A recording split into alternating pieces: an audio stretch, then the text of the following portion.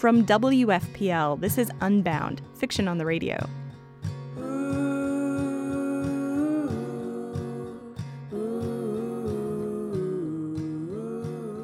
I'm Erin Keene. In each episode, we'll hear stories on a theme from two different writers. Today's episode looks at friendships between two pairs of girls, complex in nature and sometimes fraught with danger. Like roommates. Can't live with them, can't exile them to space. College is a time to make lasting friendships, but what if your freshman roommate turns out to be from another planet? Our first story is Tessa Mellas with Bibi From Jupiter. When I marked on my roommate survey sheet that I'd be interested in living with an international student, I was thinking she'd take me to Switzerland for Christmas break or to Puerto Rico for a month in the summer. I wasn't thinking about a romp around the red eye of Jupiter, which is exactly what I'd have gotten had I followed my roommate home.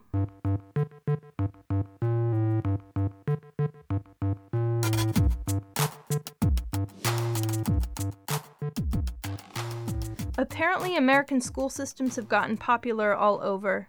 Universities shepherd the foreigners in. Anything to be able to write on the brochures, our student body hails from 33 countries and the far reaches of the solar system. You'd think there'd have been an uproar over the matter. I mean, here we have student funding going down the toilet and everyone staging protests to show they're pissed, and she gets a full ride, all the amenities paid for. She comes in like a Cuban refugee, minus the boat, sweeps up all the scholarships, and why shouldn't she? She probably qualifies as 15 different types of minority. Don't get me wrong, I don't have anything against her. We were friends. I just didn't expect her to be so popular. I figured I'd have to protect her from riots and reporters, but as it turns out, she was really well liked.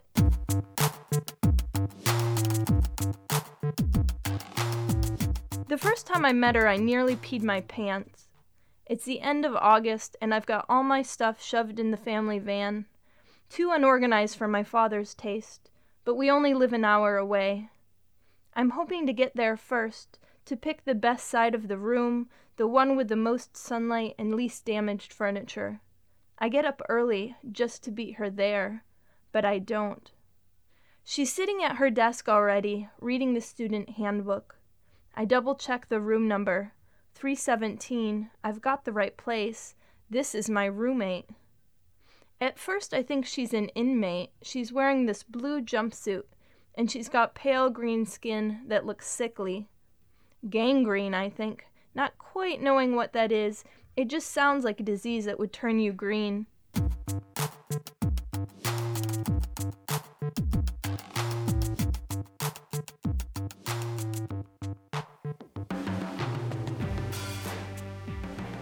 She's not an all-out green, tinted rather, like she got a sunless tanner that didn't work out.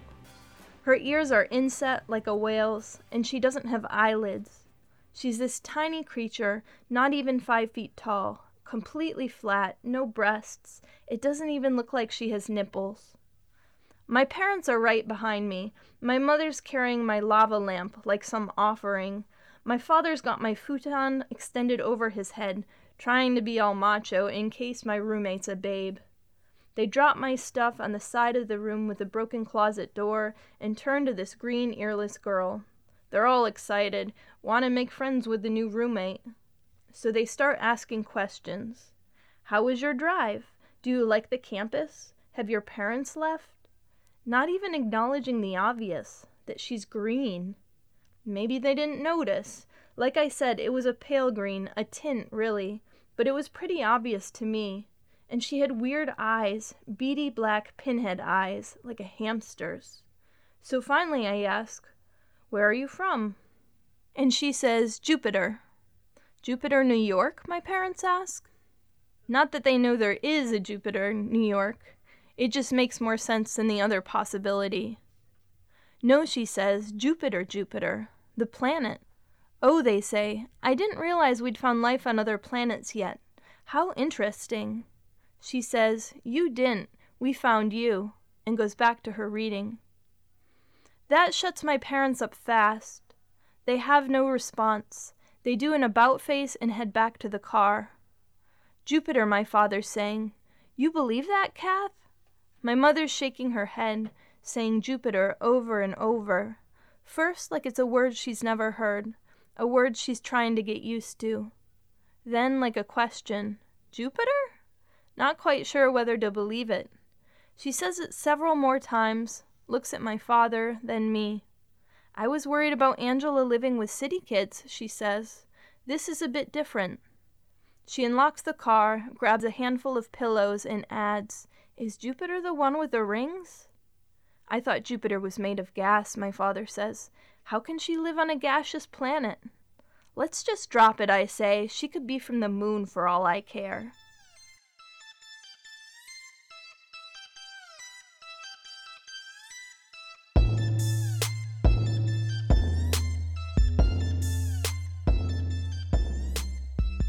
As it turned out, she was from the moon. Well, one of them. Apparently Jupiter's got a few dozen. The one she's from is called Europa, by Americans at least. But she tells everyone she's from Jupiter, says it's easier to explain. Her name is Bibi. No last name, just Bibi. I looked it up. It means lady in Arabic. Ironic is her kind doesn't have genders, just one type, like flowers, self-germinating and all. But she looks more like a girl than a guy, so that's how we treat her while she's here, even though her body parts serve both functions.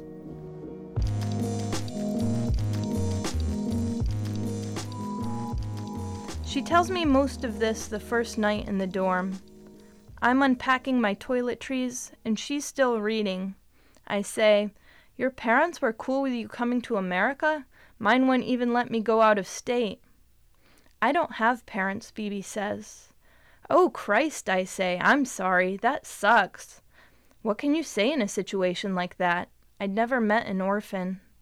It's fine, she says, nobody has parents. I grew up like this, sort of in a dorm. How can nobody on Jupiter have parents, I ask. I know I'm being nosy, but you've got to admit it's strange. It's complicated, she says. I don't feel like getting into it.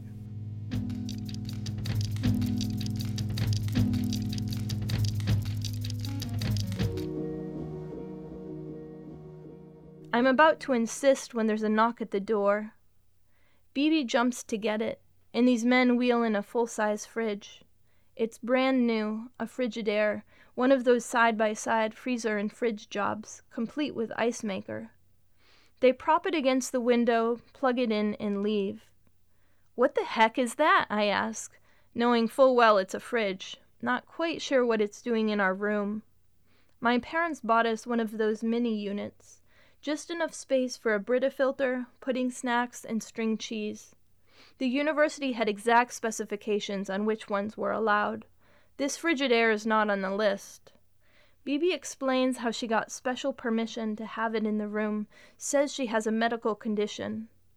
What kind of condition, I ask. Are you contagious? It's not a viral condition, she says. I need a daily supply of ice. Ice, I say? For what? Don't they teach you this stuff in school, she asks. The basics of the solar system? Of course, I say, 3rd grade. We memorized the planets. There was a song. Apparently, she doesn't believe me. She goes to my dresser and starts grabbing stuff. She throws my nightie in a lump in the middle of the floor, says, That's the sun. She places a red thong beside it and calls that Mercury. Venus is a pair of toe socks, Earth a blue bra, Mars a pair of leggings. And Jupiter and all its moons are my best sparkly panties. She lines them up, stands to the side, says, See? Yeah, I get your point, I say, though I don't really. I'm too pissed that my underwear are on the floor. Matching bras and panties aren't cheap. I appreciate the astronomy lesson, I say, but she cuts me off. She points at my bra. You're here, she says. We're there. See how far we are from the sun? It's cold.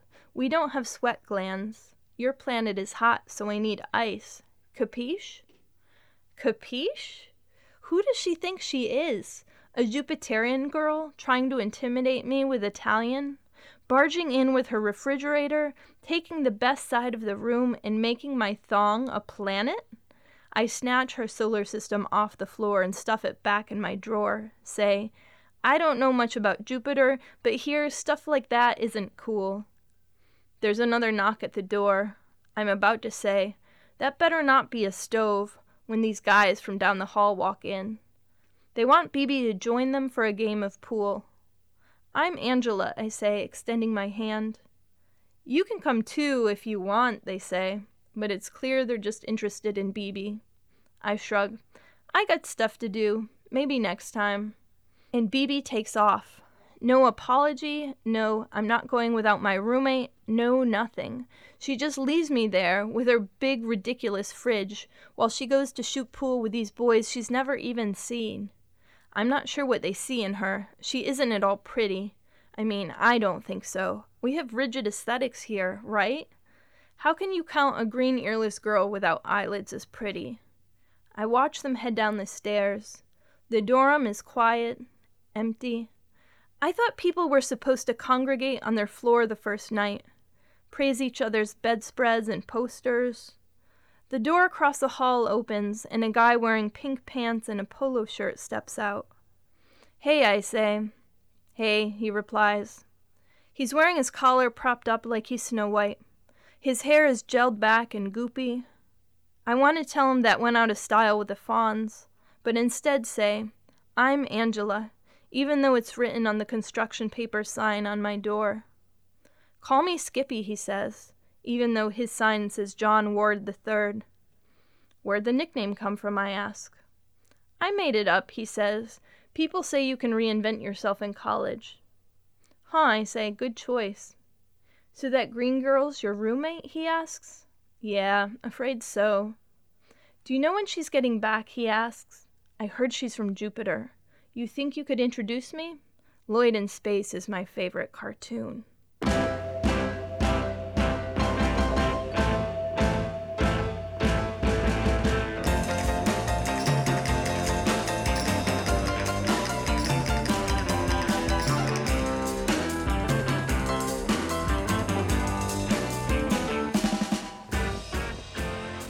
Tessa Mellas is the winner of the 2013 Iowa Short Fiction Award for her story collection, Lungs Full of Noise. Coming up, we go to Vegas for a weekend with the girls. This is Unbound from WFPL.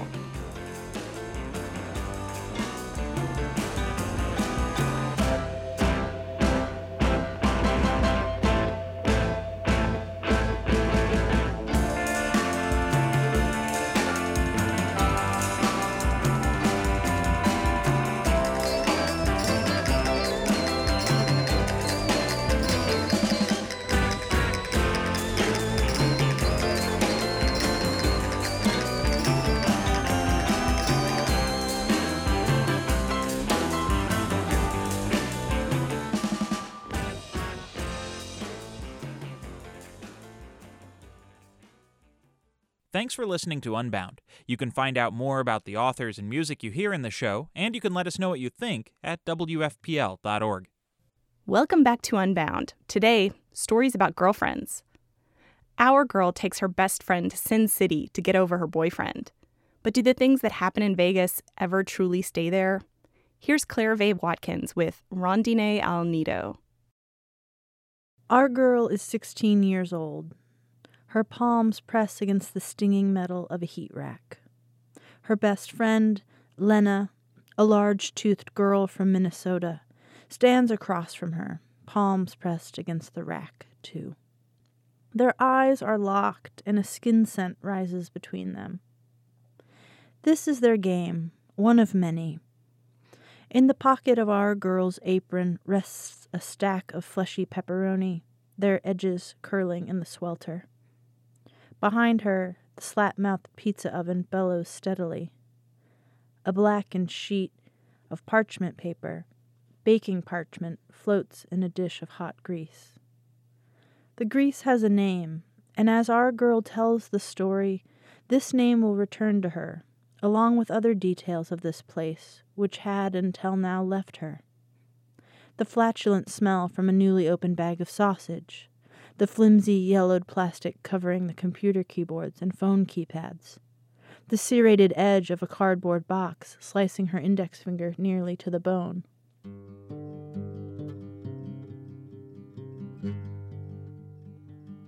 Naked in her own bed with a man for whom she feels too much, too soon, our girl will recall the name of the grease.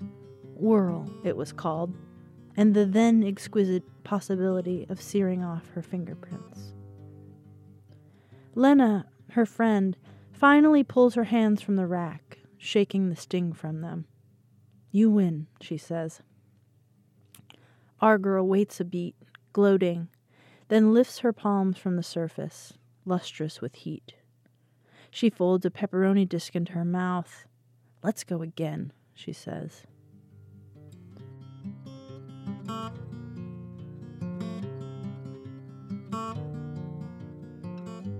Soon, our girl is cut loose for the night by the manager, a brick-faced, wire-haired woman named Susie.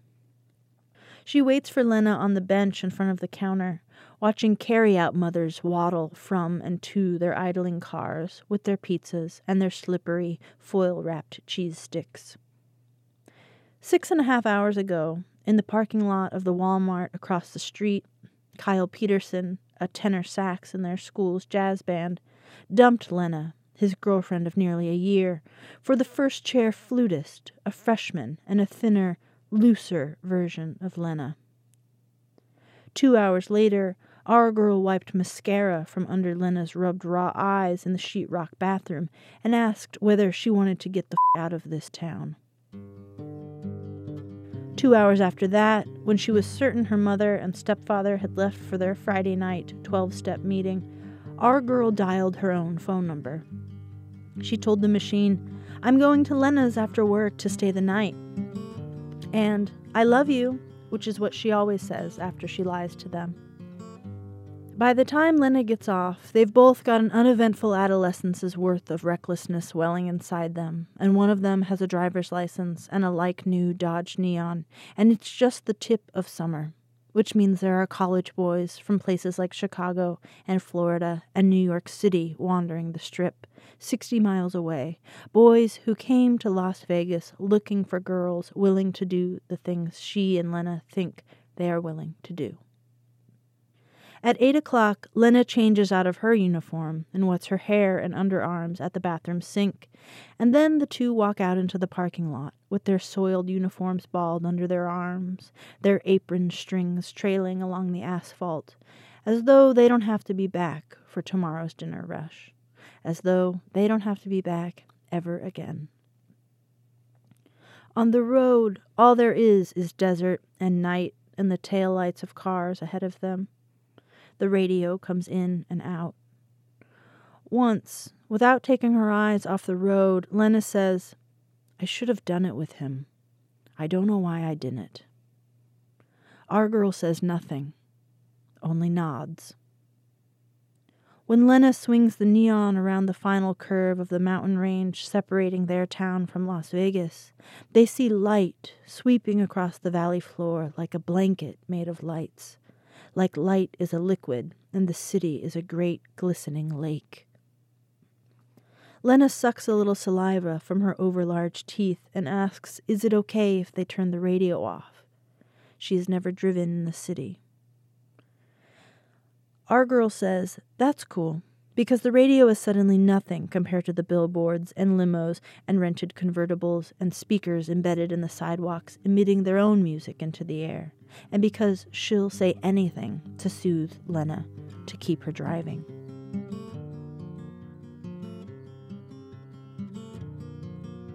Our girl directs Lena to park on the top floor of the parking garage at the New York. It is June 2001. This is the Las Vegas that has recently given up on becoming what they were calling a family-friendly vacation destination.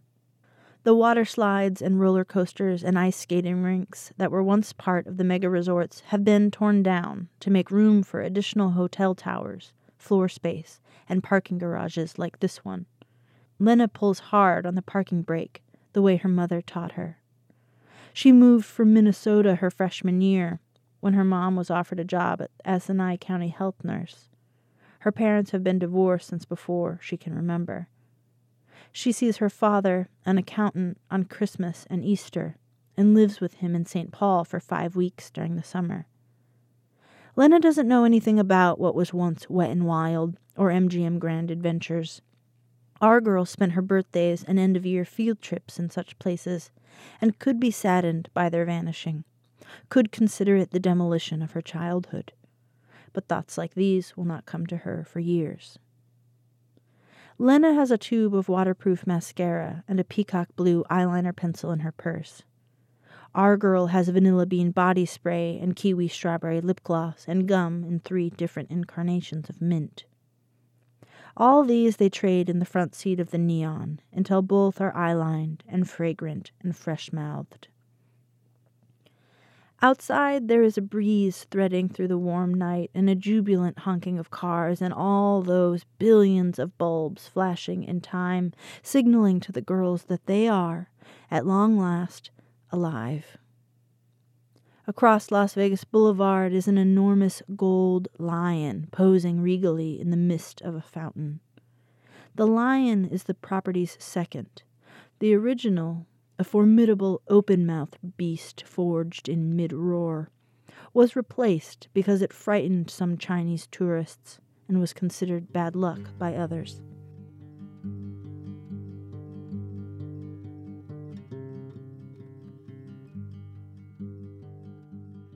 Down the expansive block is an unimpressive, aging Camelot, and beyond that a black glass pyramid, the apex of which emits a thick rope of light supposedly visible from space. The girls set off in the opposite direction, toward an ever-expanding ancient Rome and, across the palm-lined, traffic-clogged boulevard, the Eiffel Tower, where our girl's stepfather poured concrete during Phase 2. They cross a Brooklyn bridge, its waters strewn with coins, and pass before the wood-toothed mouth of a grinning Coney Island clown that will be demolished long before either girl reveals the happenings of this night to anyone. Soon, propped on the rubber handrail of a downbound outdoor escalator, our girl stares unblinkingly at a cluster of young men headed in the opposite direction. When they pass, Lena turns and waves to them, but our girl dismounts the escalator coolly and without turning, wielding the fearsome magnetism of ambivalence. When they reach the top, the young men turn and descend the escalator. The young men outnumber the girls by 2. Our girl likes the way the 4 of them form a slowly closing semicircle around her and her friend. She likes, too, how they all look the same, in their baggy jeans and pastel-collared shirts. They are dressed as most boys their age or slightly older dress, as though their tops and bottoms were mismatched pieces from 2 separate puzzles, one marked boy and the other man. One of them introduces himself as Brad, another as Tom, another Greg, and the last Alan. Except for Alan, they say these names too often, and like candies too large for their mouths. This is Brad. Brad, shake her hand. Don't be rude, Brad. And because of this, it becomes clear to everyone that these are not their real names. Everyone except Lena, who waves and says, "Nice to meet you, Brad."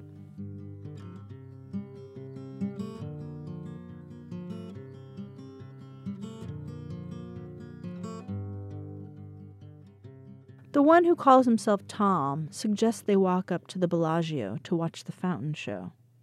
The girls glance at each other and say, "Sure," as they do again at the show when one young man, Greg, is it, offers them a cup of orange soda clandestinely cut with vodka. Lena's mouth twists as she releases the straw, but our girl urges the straw up to her lips again, and Lena drinks more heartily. They pass the cup back and forth. This is what they came for.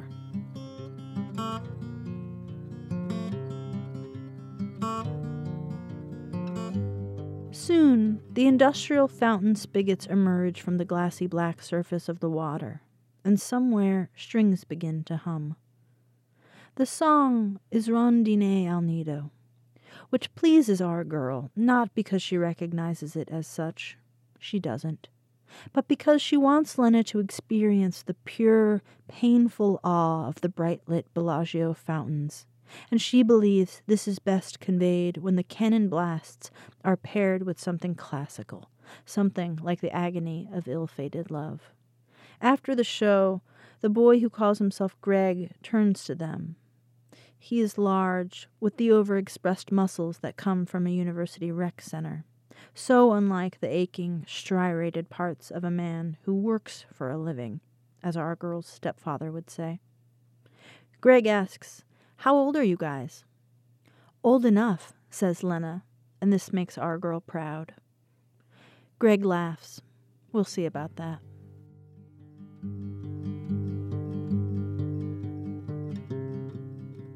The boys ask them more questions. Where they live, where they go to school, and meanwhile one of them replenishes the soda cup. Our girl lies up a city life for them, moves them into adjacent 2-story houses near the Galleria Mall, skips them ahead to senior year and enrolls them in a school whose football team once came out and trounced their own. They drink, they walk. The boys say they go to UCSB, though our girl will misremember it as UCSC, so that in the coming years, these boys and what they do to them will combine with far-off Santa Cruz, California. And years later, lying beside the sensible man with the devastating laugh, the first man she will not see beyond, the boys will have the scent of damp redwood and the sharp angles of that region's mountain lions, which she once read about. In her bed, the candles dimming behind her, she will say nothing of these associations. She will be barely aware of them. She'll tug the top sheet out from under her, absently touch her fingers to the dampness left between her legs, and say, "They had a room." But the sensible man, being who he is, will find the angles in her face. The redwood wet will be in his throat when he asks her, "You went there? Alone? You were just a girl." "I had Lena," she'll say, "my friend." But because he'll know what's coming, this will only make it worse.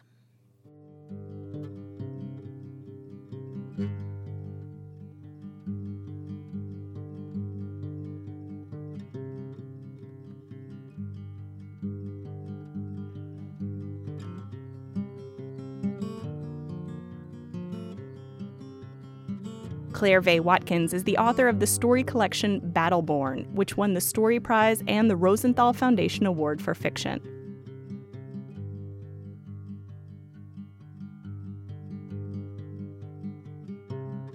Unbound is made possible in part by the Bachelor's and Master's Writing programs at Spalding University.